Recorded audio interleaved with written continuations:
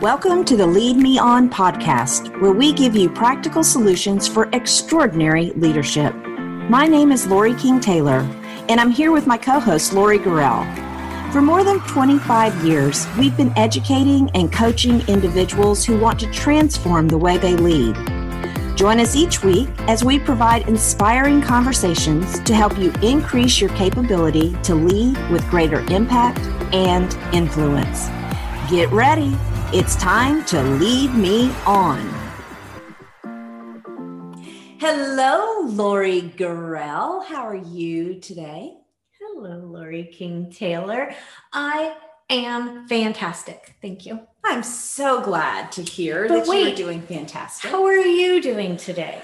I am doing just peachy. Peachy. I'm just peachy. Isn't it peach season? No. It is where I'm from. Okay. Good enough. Good enough. So I think today our topic of choice is going to be establishing effective mentor relationships. It is, in my opinion, one of the success factors in leadership development. It really is. And it amazes me at how many people don't have those relationships. They don't have that mentor that they can talk to and look up to and get guidance from. They want to do it on their own. They're missing such a valuable component in leadership. So provide clarity. As we are talking about mentor relationships, and we would answer the question, what is it?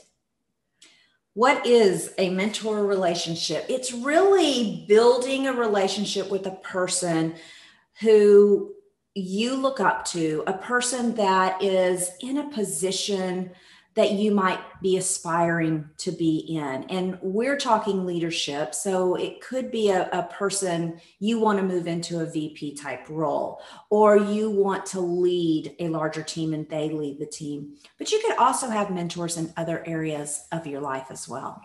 And I think an important piece of that is that the other party is willing.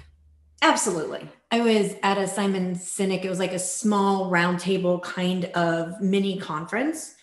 And he shared the story of how he was really flattered and honored that one of his fans asked him to be their mentor. But that's not a position that he could take with that person. So it's really important to consider somebody's willingness. It is. And we need to establish too that it is a relationship between two people. I've heard people say, John Maxwell is my mentor. They've never met John Maxwell. They just read his books. John Maxwell's not your mentor. You admire his work and you learn from him, but that's different than having a mentor relationship. So when we talk today about mentorship, we're talking about a relationship between two individuals, a mutual relationship between two individuals. All right, now let's answer the question, who needs a mentor relationship? Well, I am going to say, in my humble opinion, everyone. Because we all want to grow. We all have things to aspire to. In our leadership positions, we want to continue to be better leaders. We want to grow in that. So I think as long as we are living and breathing, we want that kind of a relationship. And then we're going to get to the point where we become the mentor. We're looking to mentor other people. So for me, it's everyone. And keeping that in mind, and we'll talk more about finding a mentor, but making sure that it's an appropriate match based on where you are at that given time. I want to say it takes a lot of work on both sides to be in a mentor relationship, but the benefit reward of that is that there is a lot of value for both sides. It's mutually beneficial. And I think a lot of people have the impression that if I'm a mentor, I'm pouring into the other person and it is a give, that I'm not getting anything in return. But oh my goodness, in situations I've been in, I've learned probably as much from my mentee as they are learning from me. They bring a whole new element to things. They've been in different places than I have been in. And so you can learn on both sides. I'm mentoring a woman right now, and I won't share the situation, but I am a willing mentor. And I have learned so much about resilience from this woman that, I thought I had it going on. And then I meet her and it's like, no, she's got some super skills in resilience. Yeah. And so we can really learn from those individuals. So let's talk about how to go about finding a good mentor. The first place to look is if you are part of an organization, to look inside, depending on where you are. If you're the CEO, then I wholly recommend looking outside because you need another perspective. But if you are inside an organization, to really look there within to see, is there a position that you're aspiring to become and you see someone doing it really well? And is there somebody you want to avoid and not be placed with that person, right? But I think there's a lot of value in looking inside an organization if you like where you work. And then you can also look outside an organization for a mentor, because people outside the organization can bring a whole new perspective from the organization they're coming from. So they can look at things outside necessarily the box of your room. So yeah, look inside the organization, but if you don't find somebody there that just is really a good fit for you, which we're going to talk about, don't hesitate to look outside the organization. And when you're looking outside the organization, look at your professional networking groups. I know all of my professional groups that I'm in, they have a mentor wing. There's somebody there that's ahead of you that is someone that would be good to mentor you. I also think family relationships, really looking at your family network, whether it's somebody that is family. Sometimes you have an uncle or someone who's doing something that is like, yeah, I want to be like that. Or it's family friends. Right. It's mom's best friend is the VP of sales of this organization. And that's the coolest thing ever. So looking at those family friends, looking at your teachers, your former teachers. And professors would be great. Looking at people in even other career fields that might be a little different from you, but that you might have an interest in learning how they're doing things. I also think looking at people who it just feels like a really good symbiotic match with somebody's values that you admire and the way they demonstrate those values and their career trajectory. It just feels like a good match. Exactly. And in looking at, you can look at somebody's career trajectory and say, they're in a position I want to be in. But then, like you're saying, you got to dig down a little deeper into values, because if their values don't align with yours and they go about doing things different than what would feel good for you when we're talking about aligning with values, that's not going to be a good mentor relationship for you. Yeah, because you're always going to have that bit of internal struggle, right? When you're trying to see how do you fit together when there is a clear disconnect. Yeah. And looking at personalities, because we all have these personalities that we just have a harder time with. And so you want not necessarily someone who has the exact same personality as you, because we've talked about, how much comes from working with people of different personalities, but do your personalities mesh with each other? We're not putting oil and water together. Can that personality fit? And you mentioned networking groups, and yes, some of them definitely have that networking arm to help you find someone. But I find that I'm in a networking group and it's all vetted professionals, and it is a lot been here locally for me, but they keep opening branches across the country.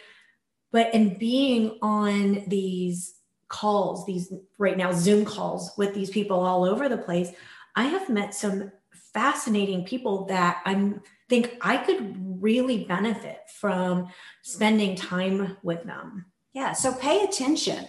Somebody at church, if you go to church, there could be somebody within the church that you see and that you know. So pay attention when you're with people, when you're in these networking groups or when you're at work or your family. Just pay attention to the people around you and look for that person that you aspire to be more like. So say we find someone, we want to approach them, and we'll just assume they've agreed. How do we get that relationship established? I think one of the first things that you have to do when you have come together, you both are in agreement that you're going to have this relationship, you have to create a vision and a purpose for the relationship so that both parties know what we're trying to gain from this relationship. So sit down and talk about, as the mentee, what are you hoping to gain through your relationship with this other individual? What are your career aspirations? And then write it down. And I think that's a good point. And to have a few of those things in mind before you approach someone. Because you just said, I really would love to spend some time with you and have you as my mentor. And that person might be like, why? What would you want from me? So to have a couple of those things in mind, so they have an idea to even answer if they're a good fit. But then when you're getting that relationship together, to really get into it together. Absolutely. I think something else that you want to do from the get-go is you really need to establish some ground rules. You know, we've talked in podcasts before about in teams establishing ground rules, but it's important to establish ground rules in a mentor-mentee relationship. What subjects are off limits? Timeliness. How long am I willing to wait for you if you're late? What happens if you don't show? What happens if you don't come prepared? So what are just some of those ground rules? And they don't have to be a lot, 2 or 3 ground rules so that everybody's on the same footing. Yeah, I like that one a lot. I think it's really important to make the commitment. If you are going to enter into this, commit to it. On both sides. Yeah. Not just the mentee. But if you've agreed to be the mentor, you also have to fully commit to that relationship. That person is really counting on you. Let's talk about, what does respect have to do with this? Everything. If your mentor is taking time out of their most likely very busy schedule to spend time with you, to give you nuggets of wisdom, to guide you, to coach you along the way. Respect is huge, so be on time, be early. Just show up, first of all. Well, make sure if you're showing up, you're on time. Yes, show up, but be on time, be early, be very respectful of their time. If you've established in your ground rules that your meeting is 1 hour, end it at 1 hour. Don't keep that person longer. Don't call them on the weekends or at home and badger them, and say thank you. And you know what? Every now and then, pick up the check. Yeah. And it's common courtesy, but it definitely is worth repeating all those things. It is, because unfortunately, a common courtesy has gone out the window in a lot of different areas of our life. So what about establishing consistent meeting times? I think that's huge. First of all, it's easier to commit, right? If you know exactly when you're meeting, it's not always fussing over a schedule and wasting that time, but it's also showing that commitment on both sides, saying, I'm willing to do this. I am willing to meet you. Let's do this at this consistent time and place. Yep. The second Tuesday at lunch, we're going to meet. Second Tuesday of the month at lunch, we're going to meet. And then you're not constantly chasing your tail. Yeah. And it will only be that rare occasion a vacation comes up for one of you that it needs scheduled, rather than breaking out the calendar every time. Another really important part of that relationship is you have to build trust with each other. And you as the mentee have to show your mentor that you can keep confidentiality, that what is said in the meeting, you're not going to run around town with, because they may be very open with you about situations in their life. And the reverse is true of the mentor. The mentee is going to be very vulnerable to you. So you've got to build that level of trust with each other, that what happens at that table stays at that table. Yeah, Vegas rule in mentoring. Yes.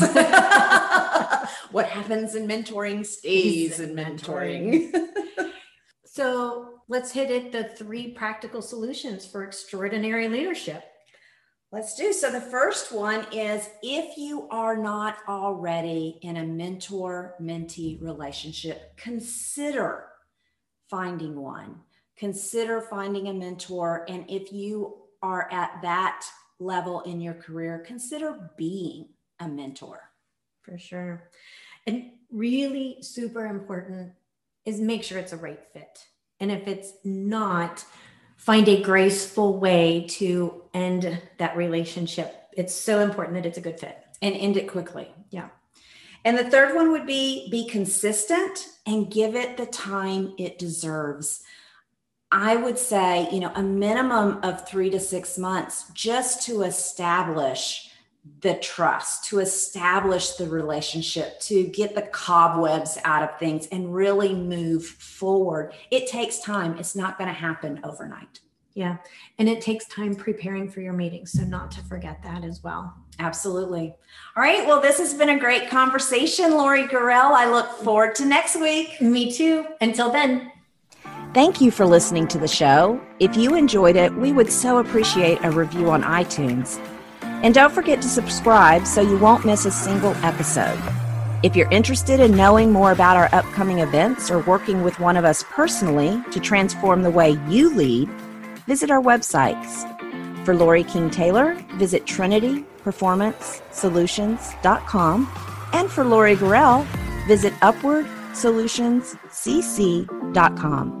Until next week.